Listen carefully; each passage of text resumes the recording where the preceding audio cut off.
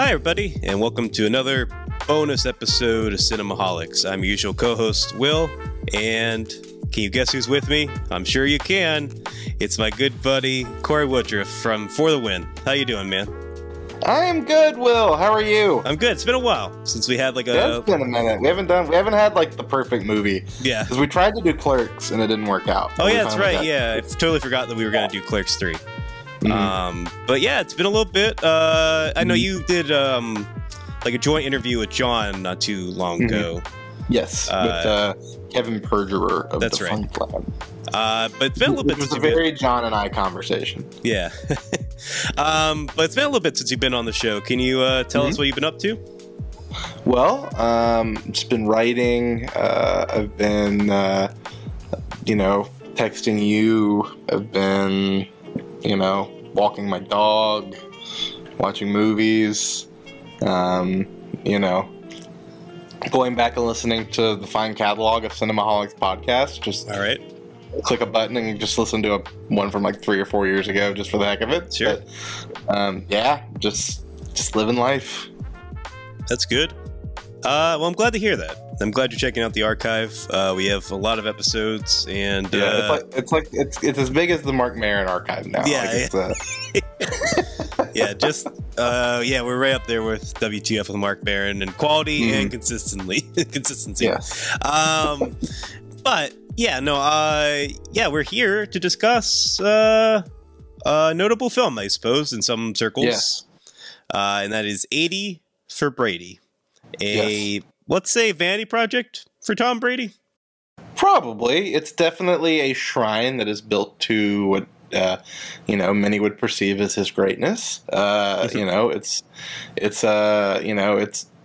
probably going to be the only senior citizen-driven comedy in history about people who love Tom Brady. So it's a kind of a once-in-a-lifetime experience. That's for certain. Yeah, I've been conflicted about this movie because it's something I love and something I hate at the same time. For one, it's a return to sort of female-driven ensemble comedies that I felt were more prevalent in like the 80s and 90s. Oh yeah. Even the early 2000s. Like it just seems like it's been a while since we've gotten women of a certain age being an ensemble starring in a film like this for a major studio film that's going into theaters nationwide. I think it's kind of like that First Wife Club audience type thing. Yeah. And as far as 4 of our great silver screen talents, we got, let's see here, we got Rita Moreno, we got Sally Field, we got Jane Fonda, and we got, did I say Lily Tomlin already, or did I? Nope. Yeah, Lily Tomlin. Last but certainly not least. Yeah. And who's the star of the film, which I didn't expect going into. I thought it was going to be like Jane Fonda or Sally Field would be the star. Lily Tomlin is the emotional center of the film, which I was very surprised and pleased by. But yeah, it's this mix of like, I love that. I love it that they get to star in a major film like this. The studios such as Paramount are still funding and making movies like this, but we have to suffer the ego and the prestige of Tom Brady kind of giving himself a cinematic pat on the back, to put it in PG terms, for 90-something minutes. Yes.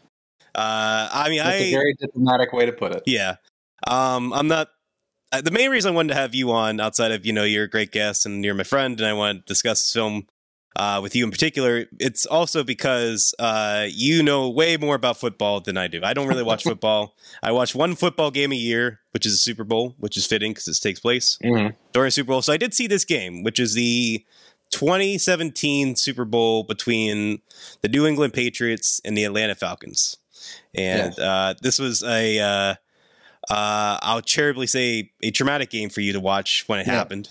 Do you want to talk about that a little bit? Yes. So I am a very, very, very big Atlanta Falcons fan. Like, that's basically my sports team that I cheer for. I pick one that I obsess over, and that's it. I've been a Falcons fan for a very long time, and for years and years and years. Like, there might be some people when they sit down to watch 80 for Brady that kind of don't know what's going to happen in the football game, which is very interesting dynamic. But I would probably say that this movie would not exist if the Falcons had not blown a 28-3 lead in the Super Bowl with about a quarter and a half left in the game. To give context to the non-sporty folks listening, it's the worst loss in sports history, probably. At least top 35. I mean, it could be one. Is that your objective opinion, or is that your fan opinion, or is it both? There's an objective argument for it. Like, it's a catastrophic loss on a huge stage. Like, there are like NBA series and baseball series where people will get up like 3-1 and then they'll end up blowing their lead by losing the last 3 or 4 in the series. But at least in the football realm, it's certainly the most devastating single game loss. Just with the way that the probability was going to shake out, you get up 28 points, 2-3, and just the sequence of events that had to happen for the Falcons to lose that game. It's very cinematic. It's very maddening. I mean, there's a whole movie to be made about how that happened. People have lost games of big margins. So it's not necessarily the fact that they lost. It's just how they did it, where they did it, who they lost to, the way that the game got memed into something that has lasted for the last 6 years. Like, all around, it is one of the defining catastrophes for a sports team, and it just happened to be mine that endured it. So when this project got announced, I was like, crap, because I definitely knew I would see it because, I like watching movies about sports, and I have a grandma, so I knew that this would probably fall up her alley and she'd want to go. My wife wanted to see it. But I have tried to avoid watching highlights of this game as much as I can. One time I went to the Pro Football Hall of Fame, and then they had a rotating theater, and it was the year that the Patriots won. So I actually got trapped into a room and had to watch it all play out on a big screen. It was very bad. Okay. Yeah, it's terrible. It was awful. So you've had to watch this game, relive this game 3 times now, and twice on the silver screen. Yes. And they play clips, a lot of it. I mean, it's a big thing. The 28-3 lead was it's a big sports story in the last 10 years. It's a huge, one of the worst things that's ever happened to a football team. But if you're a Patriots fan, it's legend. It's the best Super Bowl Tom Brady won. It's, the biggest feat of strength that he ever had. So if you're on that side of the fence, it's the greatest thing that ever happened. But if you're in that very niche group of Falcons fans, it's basically I don't know. It's like if you're in the movie Audition, the movie with the needles and everything. It's Takashi Miike's Audition. Yes. Yeah. It's like if you're in that movie and you're just laying there, and at the same time, Nelson Muntz is just sitting there laughing at you all the time. That's what it felt like. It's just it's the most excruciating pain you can imagine, but everyone's laughing about it. Oh, man. Well, yeah. In that respect, I feel a little bad bringing you into this and kind of dragging your hand into seeing this. But you were also pretty excited to see it. So you have that similar kind of push and pull relationship that I had where I'm like, I don't want to spend money to see this film because I don't want to support Tom Brady because he's also a producer on the film. And I don't really want to support what's basically Patriots propaganda, because they kind of, do a little revisionist history here at times. They definitely make themselves look better than they are. I tend to look at the Patriots, like I said, not much of a football fan, but I tend to look at the Patriots as the bad guys. They don't really always play ethically or fairly and win a lot. Historically, so they've had some problems with that. Yeah. And, while Brady was there, especially, it was, Deflategate comes to mind, Spygate. They've had some big controversies over time. And, Tom Brady is in a much better spot now than he was during Deflategate. Yeah, I was genuinely wondering throughout the film if they would make a Deflategate joke or reference. Yeah. Just because, and John, because he's probably going to edit this, he can determine for himself whether he can keep this in or not. I was kind of wondering if they would do, because they're, all 4 of these ladies, well, not all 4 of them, but at least two of them are pretty randy.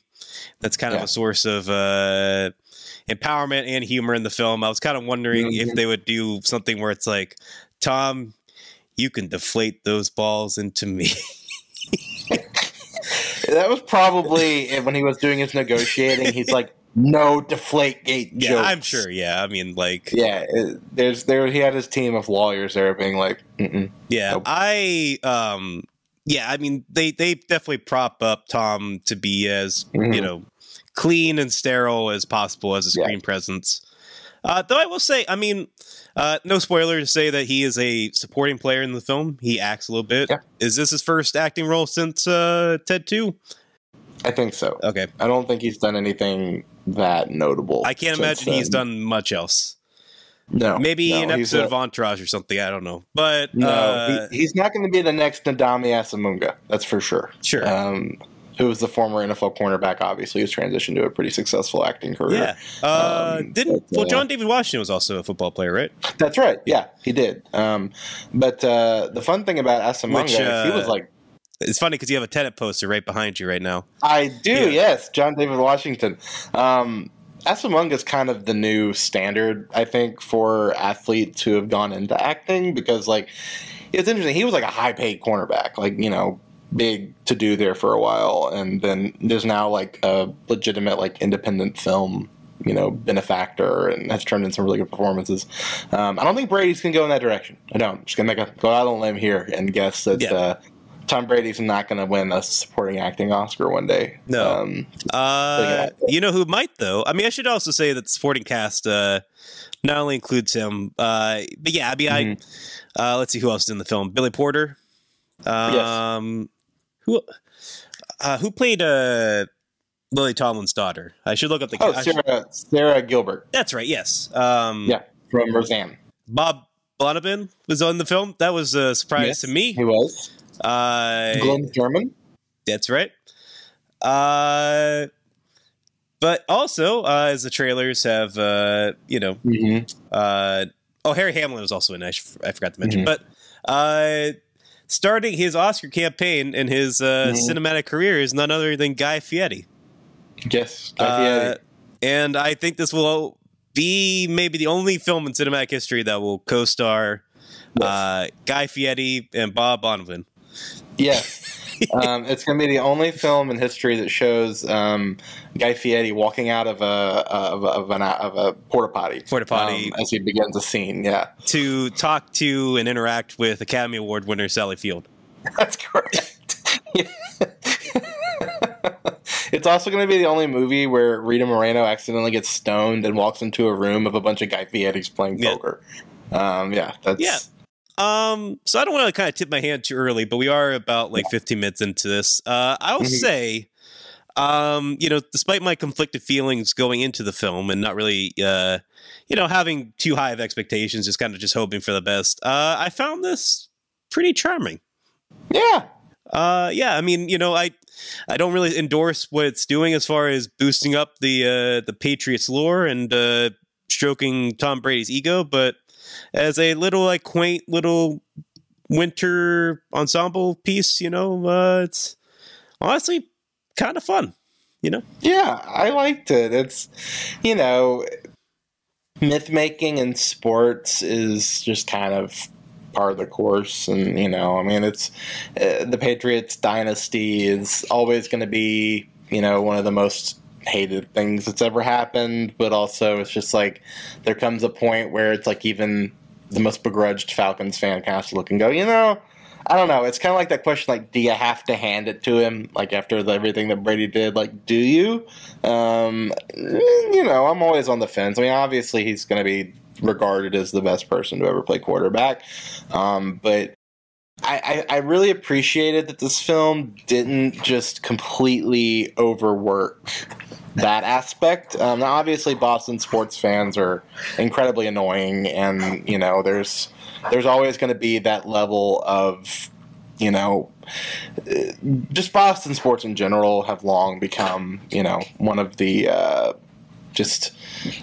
most annoying fandoms, most frustrating groupings of people who that and New York fans probably all kind of coalesce into the same northeastern, hubbub, I guess, of annoyingness. But I really appreciated that this film stuck to its concept enough to where you didn't feel like it was just a big commercial. Like, there's actually a story here that's kind of playing off loosely something that happened in real life, where these, elderly women were all Tom Brady fans, and I think probably went to the Super Bowl together and enjoyed everything. But I don't know for sure if they went to the Super Bowl in real life, but there was like an 80 for Brady group of friends, and yeah, it's hard to watch this movie and take it in and enjoy it and appreciate that it's a pretty good script. Like, it's definitely funnier than you would expect this to be. I don't know. I just feel like when people complain about movies like this, it's kind of like, this is doing exactly what it's supposed to do. Like, this movie is operating exactly in the lane that, like, it wants to operate. Like, it's accomplished everything it wants to accomplish. It's playing as broad as possible. It's going for the widest possible scope of people to just come in and kind of take their mind off everything for a little bit and enjoy something. And I don't know, I feel like, you don't want to be too patronizing to a film like this and be like, oh, pat it on the head and go, oh, okay, you can go over here. But, like, I don't know. I appreciate that this thing really isn't trying to do too much that's not necessary, but it's also taking itself seriously enough to where it's like the silly stuff feels like it's at least grounded somewhat by like a story and characters. And as much as that's kind of cheesy to say, like, we've gotten movies like this where that has not been the case. Like, we have not had any sort of commitment to anything but the jokes. And I feel like this one at least had some parameters in place to at least kind of make it, engaging in that respect. Yeah, I mean, it's kind of fascinating that this and M. Night Shyamalan's Knock at the Cabin are coming out the same weekend, and it kind of feels like a brief little return to like that time in, like, well, let's say like 2006, 2007, when it wasn't just always sequels, always superhero movies, always blockbusters, just like two mid-budget, self-contained little movies, not like totally original in the concept. Obviously, the Shyamalan movie is based on a book, and this is kind of based on a very loose, true story. But yeah, it just kind of feels like, okay, this is what studios movies used to be. Like, we used to get stuff like this all the time. Now it's just like a flash in the pan almost. It just kind of feels something like almost nostalgic in a way. Yeah, absolutely. But yeah. I don't know. It's just, if someone's gonna savage this movie and just be like, "This is terrible," blah blah blah, it does make me kind of question, like, what were you expecting exactly? Like, or I don't know. I just feel like there's a way to read this movie in bad faith and try to, make it something that it's not, and try to say that it was trying to do something that it wasn't. And I don't know. I mean, it's like, this movie is literally called 80 for Brady. Like, if you can't understand that there are just some movies that need to fit in this mold for us to, like, keep certain genres of film alive, then I don't know. I mean, it's just like, everybody wants, I don't know, what do you think is a comedy that gets kind of brandished about right now as something that people want this to be? Or, I don't know, I just feel like we create these very unrealistic standards for movies like this when they are just trying to kind of give people a good time and not trying to do too much. I don't know. It's just, there's a weird dichotomy, I feel like, when movies like this come out that I think most people understand and appreciate it for what it is. But there's always that group of people that I don't think ever give movies like this a fair shake. Yeah, I mean, you kind of have to meet a movie like this at its level, I guess. Like, you can't really, I don't want to give it, like, slack or, like, not, if there is valid criticisms to be made, I don't want to dismiss those, but I feel like the movie as presented here is pretty self-aware about itself. Absolutely. It focuses in on the comedy, but has just enough emotional tenderness and, like you said, a story to it that it doesn't feel, it's not like gender swap grown-ups or something where it's just like them kind of going around and doing lollygagging. There's a little bit of that, but there is enough of a focus, enough of a goal here that it doesn't feel like it's just kind of wasting your time and all that. And it's benefited enormously, I think, by being a clean, but maybe not especially lean 98 minutes. Yes, like, I feel like I'd be maybe less forgiving of the film if it was Mhm. 114 114 minutes. Like that would have tested my patience. That would have probably made me a little bit more negative. But I just feel like because it gets in, gets out, kind of knows what it is. Everyone seems to be having fun. Comes up with some pretty inspired gags, some like jokes that, like you said, kind of generally took me off guard and made me laugh pretty hard. I don't want to spoil too many of them, but like I'm trying to think of one I can kind of give without spoiling anything. But there's a great gag at a nursing home about somebody just like falling asleep. And that's a pretty good people at the nursing home not wanting to like let them out, and just like the shenanigans that come up from like little setups like that you know. Yeah. Also, that like there's like a support group kind of gag. Yeah. I don't want to answer. I don't want to spell too much out, but the reveal of that was so funny to me, and I thought that was a great gag. Yeah, I mean, there's just like little things like this, and that. Yeah, I mean, I think it's benefited by being just goofy enough to where it's able to be heightened and cinematic, but not overly goofy to the point where it loses that sort of emotional sincerity and just kind of gets caught in the bombast of it.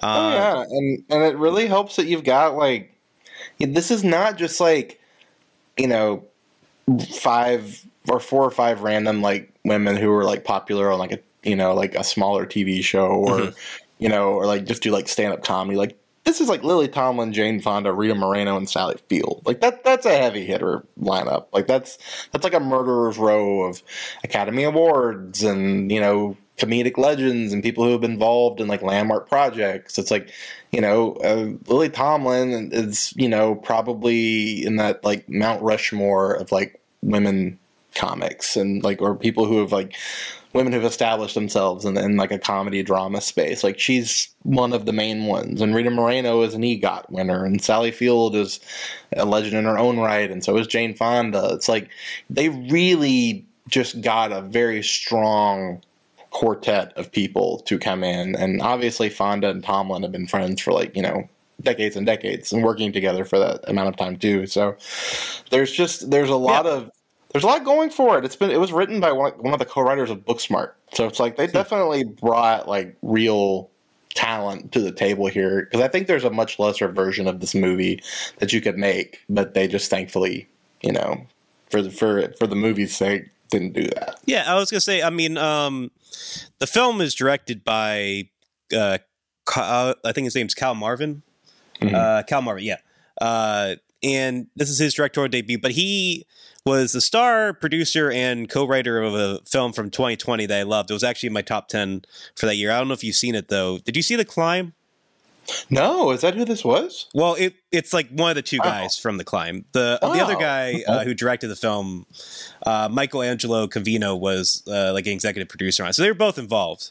Wow. And that film, it's kind of almost sort of night and day, because that's like a dark comedy that focuses like many years, but it's like all like the little vignettes in that film kind of like are these extended one shots that kind of travel in and out of places, and it's like a lot more technically accomplished, and it like compared to this film, which is a lot more kind of set in its ways, and you know has some high concept jokes and set pieces, but it's like a lot more stylistically plain. But yeah, that movie also is able to kind of balance the humor and the drama and the emotional tenderness. In that case, is sort of complex, toxic male relationship that's kind of formed and dissolved and kind of been in a weird place for many years. Yeah, that movie, highly recommend that film. I think you'd like it a lot too. Check it out. But it's kind of like, it's funny that it's the same guy or one of the same guys as The Climb for 80 for Brady, because it's like kind of the total opposite, but also like very fitting at the same time. These guys. And I do think that having, like you said, just the pretty established talent that like kind of rises above something like, say, Booksmart, or sorry, not Booksmart, Book Club. Yeah, exactly. Book Club, I meant. Booksmart's definitely above both of these, but sorry, no, I meant to say Book Club and like Palms, which I feel like are kind of contemporaries. I feel like are easier with like the comedy and the jokes. Like there's nothing terribly surprising here, and nothing that's like truly inventing the wheel, but it just seems a lot more, like I said, kind of inspired and a lot more joyful, I guess, compared to those films, which kind of settle in a way that it's not like it's not trying to do like the Nancy Meyers ripoff thing, because there were a lot of bad movies that came out of trying to respond to that movement of female centric comedy. Like there have been some really dumb, just very low hanging fruit type things that kind of play into more basic tropes, and it's the I enjoyed book club to a certain degree, but like that one definitely is reaching for a more crude, I don't know. It's like, not to say that 80 for Brady has this like high comedic standard, but it's like it's holding itself more to a bar than something like that is. It's just kind of like, just making the obvious jokes just to make them. I don't know. I just felt like book club was a lot more kind of self-pleased with itself, in the sense like, oh, can you believe that 4 women of a certain age are horny and have sexual thoughts? Could you believe it? And yeah.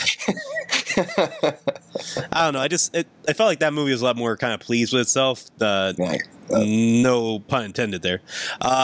In a way that this movie, I don't know. It's obviously, it's a friend dramedy, more on the comedy than dramedy, but drama, I mean. But yeah, I mean, it's just like, it's pretty sweet, genuinely kind of sincere in its intentions, outside of the propaganda of it all.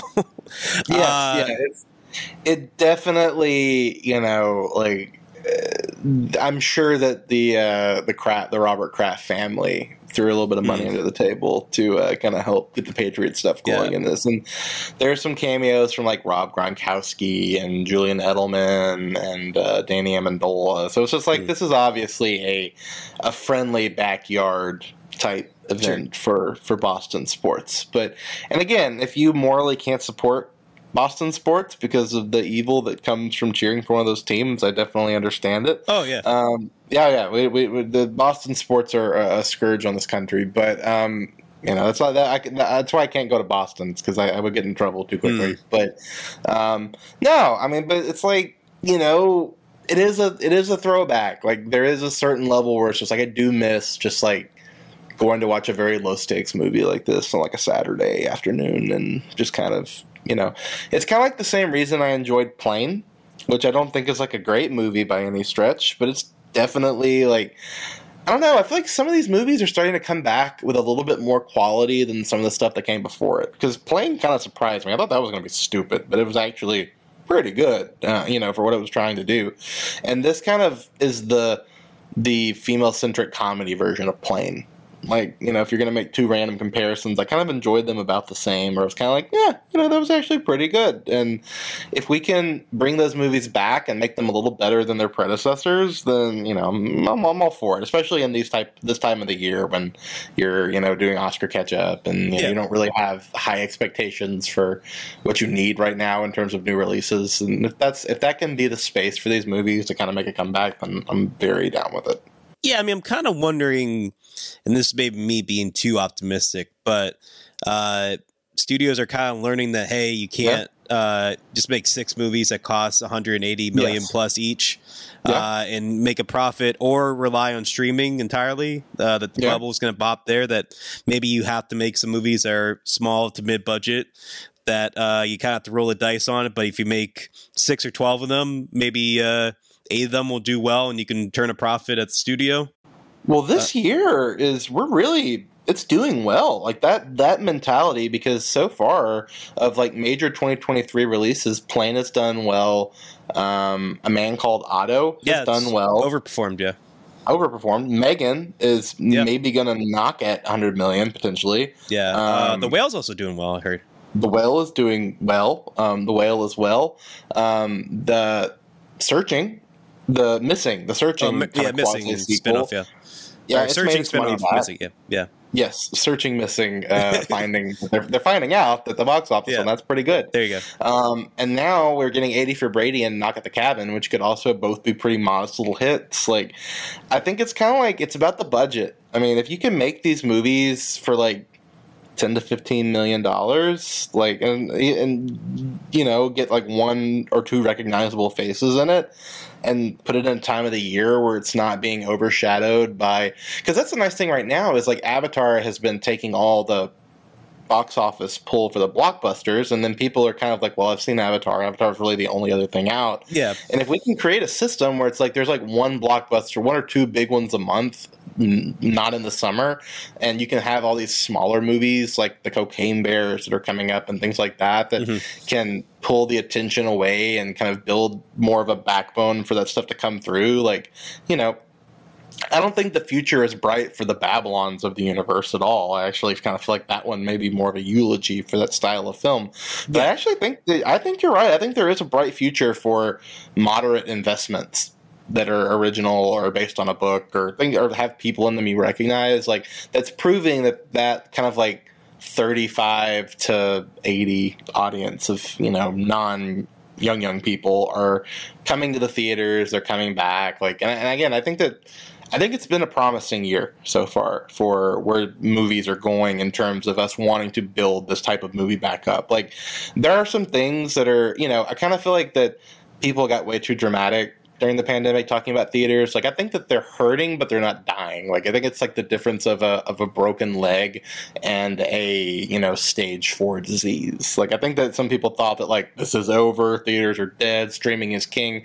But now you're saying that streaming is taking a huge hit now that investors are wondering, like, when that plateau was going to hit, which it always was with the subscriber counts. Like, there's just not much more people can do to get people in. And now the streamers are having to adapt to their economic realities, and Netflix is taking away password sharing, and, you know, people are adding more Peacock is getting rid of its free ad tier, so it's just like they're gonna start to become more of a thing now that people are much more comfortable going out of the house. Like, there's more opportunities. You know, the volume isn't where it was pre-pandemic, but I think that now you're going to start to see that uptick. So, you know, there is a certain type of movie that I do think is in a bad strait, which is kind of that auteur passion project, more heavily funded prestige film. Like, if it's even like Steven Spielberg, The Fabelmans was always a strange movie to think it was going to be a huge success, but it definitely underperformed. And that type of a movie, unless it's being made by like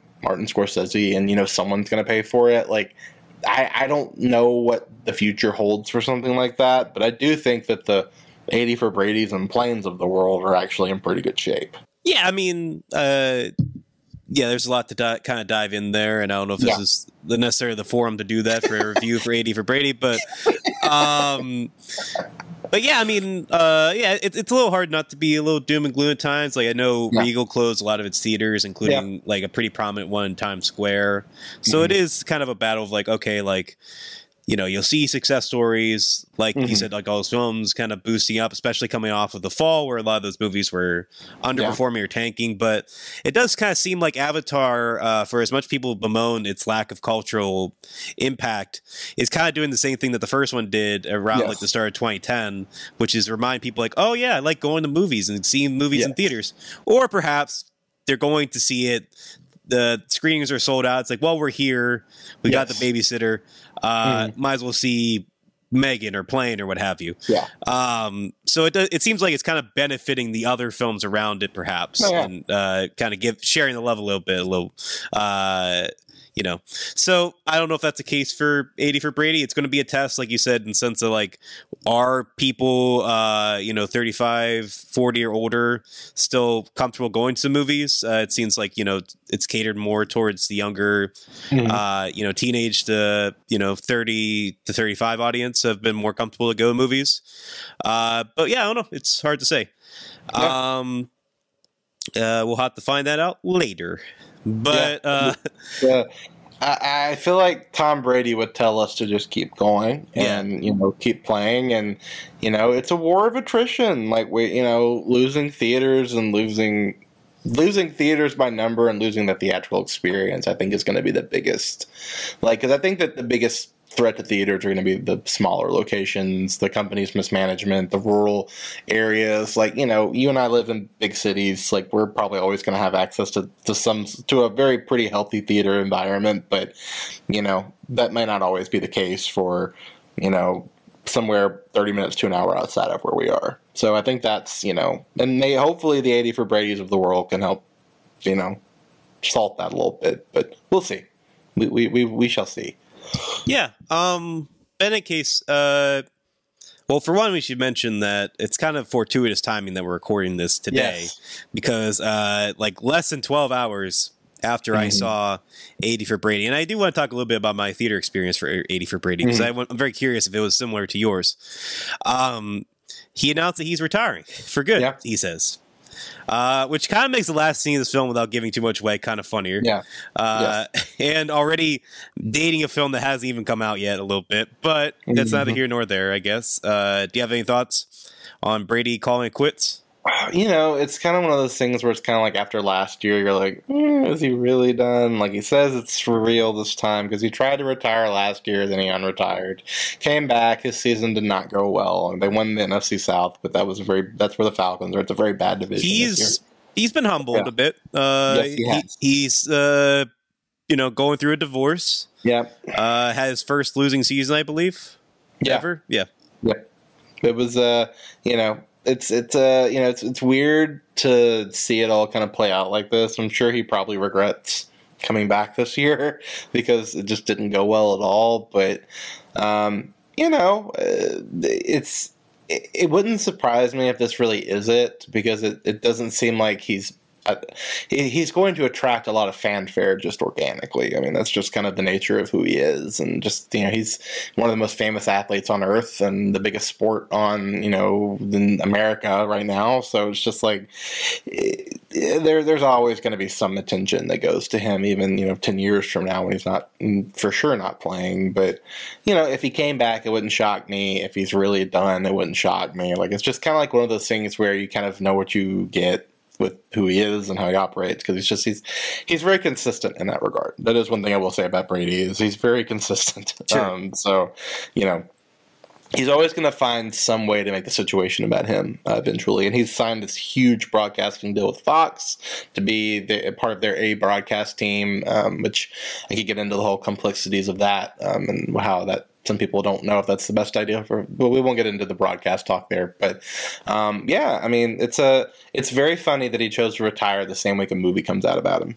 That's what that's what makes me kind of curious if it's kind of calculated, like, because he's a producer on the film.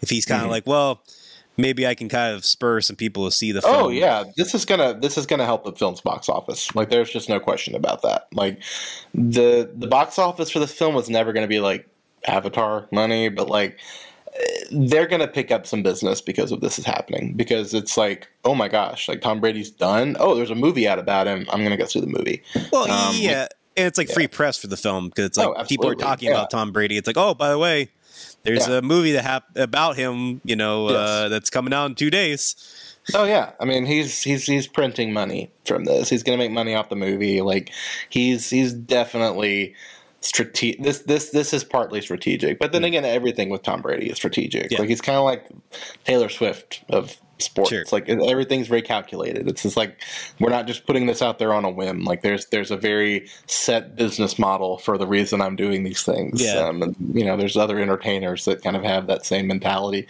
LeBron James is very similar. Like, there is a path that I'm going to take that I know that is going to make me money, and I'm a big deal. So this is what I'm going to do. It's what I always do. That's life. It's wild that he's going to get in the television, though, because I find to be fairly lacking in charisma as a screen presence. And like right now, Greg Olson, who's a former NFL tight end, he's got the job that Brady would go into and is doing a tremendous job. So there's some controversy right now being like, why would Fox get rid of this guy? But broadcast careers can be very short-lived. Tony Romo is an example of somebody who entered the game very strong at CBS, and he's really floundered as of late. So it's a different world going into the booth. Like, it's one of the hardest jobs that people, I think, take for granted. Being they think it's easy to just go sit there and talk about football, but it's very difficult. I mean, there's no question about doing the color commentary, especially it's hard. Not everyone can be Terry Bradshaw. There's only one Terry Bradshaw, and sometimes that's not a good thing. Oh, are you anti Terry Bradshaw? Terry Bradshaw is just such a singular personality, but he had a moment recently where he got a lot of flack for like kind of taking over the Eagles NFC Championship trophy ceremony, and he kind of just like. Oh, is that right? He got a little too shenanigan heavy, and had a little too much fun with it. Okay. He's an enigma. I'll say that. Sure. He's a fun personality, but he's definitely an enigma. Sure. Did you ever see Fair the Launch, by the way? No, I know he's like a pretty big actor in that. Sure. Yeah, that's a funny thing. That's a fascinating film. Not really. Actually, it's a pretty mediocre film. Yeah, but it's fascinating for him because it's like his only acting role, as far as I can recall. Like, unless he was like in The Longest Yard or something, I don't know. But I think that's his only acting role. He's not playing himself. Like, he's playing a character. He's playing Matthew McConaughey's dad. Yeah. And like, he's not, he holds his own. Like, he's fine. It's been a while since I've seen it. But he has an extended nude scene in the film. He does. Yeah, that's correct. Okay, yeah, and it's just like funny, like in because I'm from Pittsburgh. He's obviously a Steelers legend, and it was a source of controversy as far as like, well, we want to support Terry Bradshaw, but like we don't really want to see him nude on the big screen. That's the wrong type of immaculate reception. Like, you don't want to. R.I.P. Franco Harris. While we're at it. Oh yeah. Yeah, forgot. Yeah, but yeah, I remember the review in the local paper was just like kind of devoted to that scene where it's just like never in all my years of reviewing a film did I expect to see Terry Bradshaw's butt. Not in anything, not even a comedy. He really needed to be covered up with a terrible towel. Like that would have been. Yeah, like in This Is Us or something. Any case, do you think this movie had too much football? I thought it was a pretty. I mean, sure, of the Super Bowl highlights, cut them all out. I mean, I don't want to sit there and watch that again, but like, gosh, I was literally sitting there like Falcons yelling, like trying to not to yell in my seat, being like, "That's a hold! He didn't catch it!" Like the Edelman catch. I still don't think that's a catch, but I'm biased. But yeah, I thought that it was a sports surrounded movie, and I appreciated that. That's kind of they kept that pretty prevalent throughout, but I didn't feel like it was overwhelming. I think if you're not a sports person, you can still go sit and enjoy this for sure. I mean, I don't know. I just kind of felt like towards the end, like it got toward the end for sure. It got a little heavy on the football, and I felt like, I don't know. I kind of felt like maybe Brady as a producer, or maybe the Patriots in general, was kind of like, what if we, what'd be great for this comedy if we just had more football? It's like, well, it doesn't really add to the comedy. Yeah, but it'd be kind of cool. Yeah. Let's have them go into the coach's booth and just start helping the coaches. And the coaches being totally fine with that, being like, yeah, sure, why not? Yeah. I was a little surprised that Brady got to drop the F-bomb in this. I thought it was like Brady was like squeaky clean, so I thought it was a little surprising. Oh, no, he says lots of F-bombs. He gets caught on the sideline swearing a lot. And temper tantrums were really bad for him later in his career. Like, he broke a lot of tablets. So that was kind of he got known for some he can throw some hissy fits, that's for sure. But I was going to ask you, so I was kind of wondering throughout the film if there would be like a Dolly Parton cameo, because we have two of the stars from 9 to 5 in this. Yes, and I was kind of thinking like there would be a fun scenario where if they like ran into like. It's Matt Ryan is the quarterback for the Falcons at the time, right? Yeah. If there was like Dolly, Bette Midler, Goldie Hawn, and Diane Keaton are like, they also have their like 80 for Brady happening at the Super Bowl at the same time, and they like kind of just cross paths. But it's like, it's a happy ending for the one, and just like this dark tragedy that's happening for these other four ladies. I would have related to that movie a lot more. I was wondering if maybe we could pitch that if this does well, and kind of explore the spin-off possibilities for 80 for Brady. What would that movie be called, though? It's probably Crying for Ryan. Yeah, Crying for Ryan. That's right. That is perfect. Glenn Powell would make a great Matt Ryan. Because I don't think Matt Ryan would want to play himself in that movie. But yeah, that would the 80 for Brady cinematic universe is going to be. And there's like, would you just like follow what other NFL fans do that weekend? Like there's a bunch of Dolphins fans, there's some Steelers fans. Sure. Yeah, there's like a whole cinematic universe you can build here. Yeah. Yeah, a whole movie about Guy Fieri, what he's doing this whole weekend. Right. What did Guy Fieri do during the Super Bowl game? Let's find out. And then there's just like for Fieri. An extended shot of him in the outhouse. We only see it from the outside, but just like extended, like 10-minute non-broken shot. That would have been a really good post-credit scene. It's just him getting stuck in the porta potty and just in there banging on the door, being like, "Hey, can anyone come help? It's Guy Fieri." Yeah. Star of the television and now silver screen. Yeah, that's right. Did you know that Dumpsters Dives, or what's that show called? Drive-ins and Dives. Drive-ins and dumpster dives. That's a different Guy Fieri show. Oh, okay. That's later in his career. Diners, drive-ins, and dives. That's it. Yeah, that ended in 2021. Apparently. Oh wow! Did it really? According to IMDb. Damn. Maybe he's got to like slow down a little bit. He's getting a little older. Like, I think he's actually doing more now. I think he's like really. I think he has other shows. Like he's like the face of the Food Network. I'm surprised Food Network didn't like co-produce this movie or whatever. They're probably running a lot of advertisements. Guy's Grocery Games probably had an Eddie for Brady themed Super Bowl episode. Do you foresee this film leading to more acting roles for Guy Fieri? I'm surprised that he's not going to pop up in Killers of the Flower Moon. That's true. Yeah, you got a lot of different castings for that, and that would have been entertaining. What I want to know is what is the better Super Bowl set movie? Was it this, or was it Baby Annette ratting her father out during Annette? Even though that was called the Hyper Bowl, but it's the same. I want to see that movie, but instead of Lady Gaga doing halftime in this, it was Baby Annette saying, like, Daddy kills people, and then they go back to the game. I was thinking last night, what did they do at the Hyper Bowl after that happened? Like, did they finish the game? Like, they saw like a whole half. It's like, well, this little marionette puppet just said her father murdered people. But we got a great second half coming up. Well, I got to tell you, Mike, that did not go as expected. Yeah, I'll tell you what. Henry McHenry is in real hot water now. We don't know what he's going to. That's going to be one for the ages. Anywho, we got some football to talk about here. That's right. Everyone in the locker room is pretty affected by all this. A lot of Baby Annette fans in there, and Yeah, no, I don't know. I mean, I'll always go with bat for Baby Annette. No offense to the four lovely ladies in this film, but 80 for Baby Annette. Baby for baby. Yeah, Brady for Baby Annette. That's right. I want to see a movie where Tom Brady is trying to help. He steps in to become the father that Baby Annette needs. Yeah, there you go. Once so once I don't want to spoil Annette for people who haven't seen it. Any case, final thoughts on 80 for Brady. It's solid. It's not. It will be funny to me because Diane Warren co-wrote the song if this ends up being an Academy Award nominee. I was thinking that too. Honestly, I saw her name in the credits. I'm like, I swear, if 80 for Brady becomes an Oscar nominee. It is very possible. Yeah.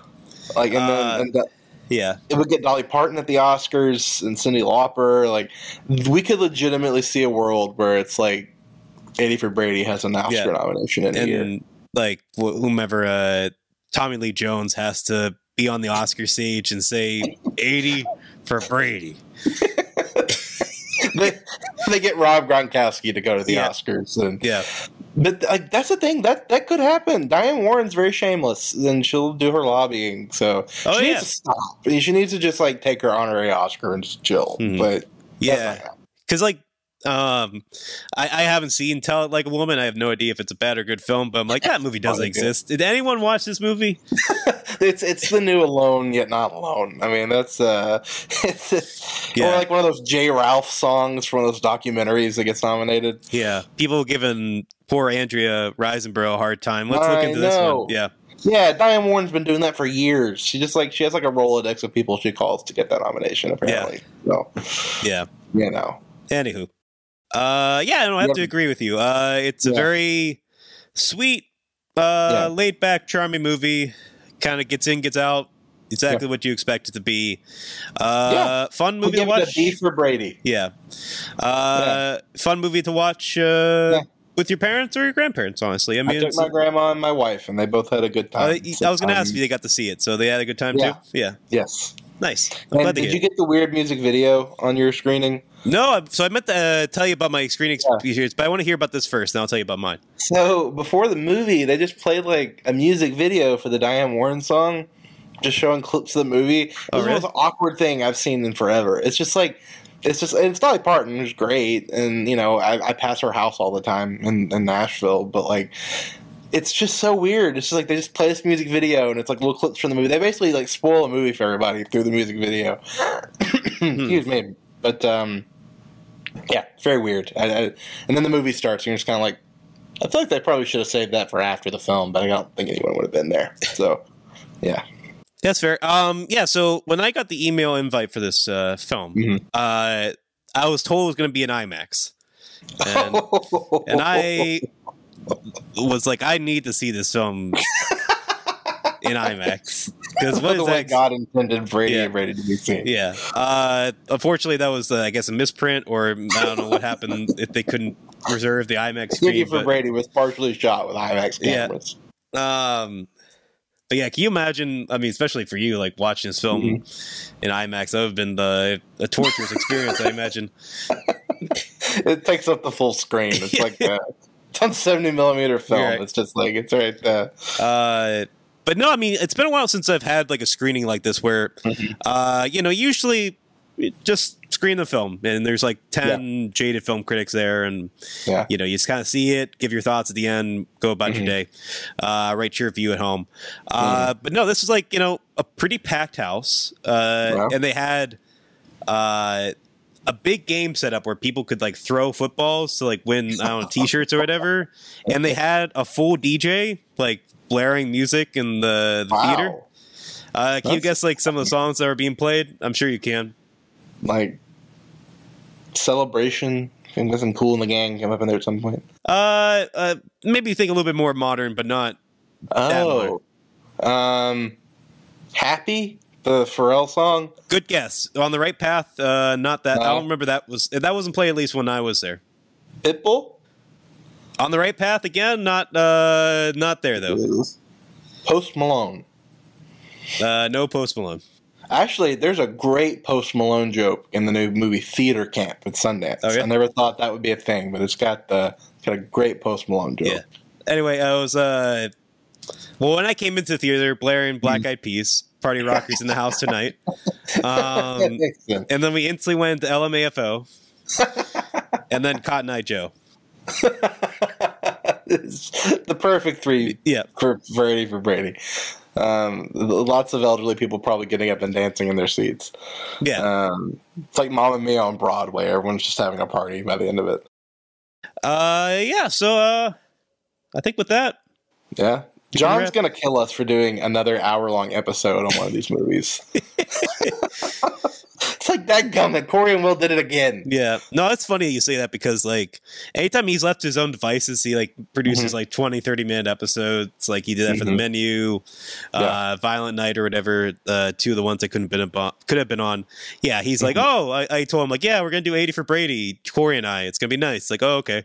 Yeah, it's probably... You know, I'm sure he expects it by now, but probably thinking like, oh, maybe like 18, 20-minute review, whatever. Nope. No, clocking in maybe, we can push it to an hour if you want. I don't know if that's ethical. I haven't gotten uninvited from this podcast yet, right. So I've just kind of learned that, you know, we've been doing this a long time now. Yeah. Well, since we're talking about the Oscars, anything else you want to say about the Oscars to pad this episode out to an hour? You know, I'm glad they didn't rescind Risenborough's nomination. That was good. Yeah, I agree. Yeah, that was dumb to. I mean, I get that the campaign was weird, but it's like that's what everyone does. Like it's just a precedence of a studio. Mm-hmm. Let's see, movies wise, you know, if maybe this is a fun hypothetical. Like, do you think that like I don't know, like who would win in a fight? The 83 Brady women or the Cocaine Bear? Because like they've got the power of friendship, and the Cocaine Bear is a bear that's like, you know, it has the power of cocaine. Yes. And there's a cocaine joke in this movie. That is true. Yeah. Very strange. I mean, for as much I was, knocking the film for not doing Deflategate jokes, I think they do a couple dick jokes, right? They do, and there's an Eyes Wide Shut joke too. That's right. Yeah. Yeah. Stanley Kubrick's Eyes Wide Shut makes an appearance in 80 for Brady. Yeah. But sorry, to answer your question, I think it would be a close one. I think Rita Moreno and the bear would really be the big fight. Like, I think if she took those drugs again and saw the bear as Guy Fieri, she could win. That's the thing. Guy Fieri also should have been in Cocaine Bear. Like there should have been another thing we could have done to make that happen. Yeah, I mean, I guess if you were to think like, oh, Guy Fieri's in a new 2023, early 2023 movie, your first guess would probably be Cocaine Bear. Are you dreading that movie and all the internet stuff that's going to come with it? I'm not dreading it. I'm kind of wondering if it's going to be another Snakes on a Plane situation where it's like the internet kind of hypes it up and they like, oh, it's going to be a big deal, and then no one shows up to see it. I could see that. I don't know. It's either going to make like $100 million or it's going to just flop. Look at that fish. Now, I think it's going to help that movie that Ant-Man's coming out the week before, and it can kind of siphon the people who aren't going to see Ant-Man audience. Yeah. Also, how the heck is there a third Ant-Man movie? Like that's the death of film. Like how the heck are we doing 3 freaking Ant-Man movies? Man, you were so optimistic about film 15 minutes ago. I was, but then they came out with the third Ant-Man. Yeah. I can't say I'm too excited about the new Ant-Man. But I don't know anyone who is. Jonathan Majors. That's kind of that's a big thing. Yeah, but I feel like anytime I see the trailer for that film, there's like no real like audience excitement. It's just kind of just like, well, it's so perfunctory. Yeah, it's like Quantumania. Yeah. But it seems like it's going away from what was fun about Ant-Man, which is like it's just very low stakes, kind of cheesy, a little bit of sci-fi mixed in there. The most interesting thing about the first Ant-Man movie is you can see all the Edgar Wright residue on it. Right. And it's just like sometimes the movie becomes like just really inspired out of nowhere, and then it just kind of goes back to being like TV. What could have been? I mean, because like the second one, Ant-Man and the Wasp, was a little bit more in the vein of like Peyton Reed's style. Yeah, so like I can kind of see the appeal of that. I don't know, just like the only thing every time I see the movie that gets people excited is the old guy from I Think You Should Leave doing his little joke. Yeah, and it does not look like that type of movie at all. It looks like they're going to do that for like the first 10 minutes, and then it goes into this like super serious. Right, but no, I can feel the audience like getting excited, like that happens, they get excited, and then the Quantum Mania stuff happens, and the audience just like whatever. It's Spy Kids 3D all over again. Oh my gosh, that was the very first movie I ever hated. Really? Okay, I liked it as a kid, but why do you hate it? I don't know. I loved the first 2, and I remember going to see that and was like, that's really not good. I was so excited because I thought the Spy Kids movies were like the standard for what kids live action could do. Did you have the glasses on wrong? Maybe. I just remember I can't see anything. Gummit. This Sylvester Stallone character makes no sense to me, but it's maybe because my glasses are backwards. I remember I looked at my grandma when that was over, and I was like, I really hated that movie. That was not very good. And she was just like, I didn't think any of them were good. And I was just like, she took some bullets back. Welcome to my world, kid. It's just like, oh crap, I had to sit with you. This is the one you don't like? Yeah. Now let's go to Applebee's.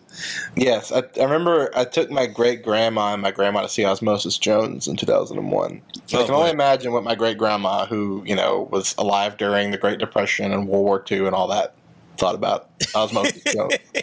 Can you imagine? I was just imagining, like, the end of Babylon, but with your grandma. And it's just like Osmosis Jones. There's just that scene of Bill Murray eating the egg and just going down, and it's just, or the scene where they're at the club and Kid Rock is like a mitosis or something. Or like she's just processing the history of time and the evolution of technology while watching Bill Murray just like opening his mouth full of food and all that. That Kangaroo Jack, Crocodile Dundee, Collision Course, all the greats. The Scooby Doo movies. Well, you brought up Annette. Did you want to tell your Adam Driver story? Yeah, so I almost interviewed Annette. Excuse me. I was supposed to interview Adam Driver, but then they gave me Baby Annette. I actually interviewed the actual Baby Annette. Yeah, it was crazy. I can't wait for that interview. She, a lot more foul mouth than you'd expect. Oh, wow, okay. Hollywood changed her. This is totally not making the episode. John's totally going to cut this off. Oh, I'd be very curious to see what's going to happen here. But you want to end it now? Yeah. We made an hour. All right. Bye, everybody. Bye.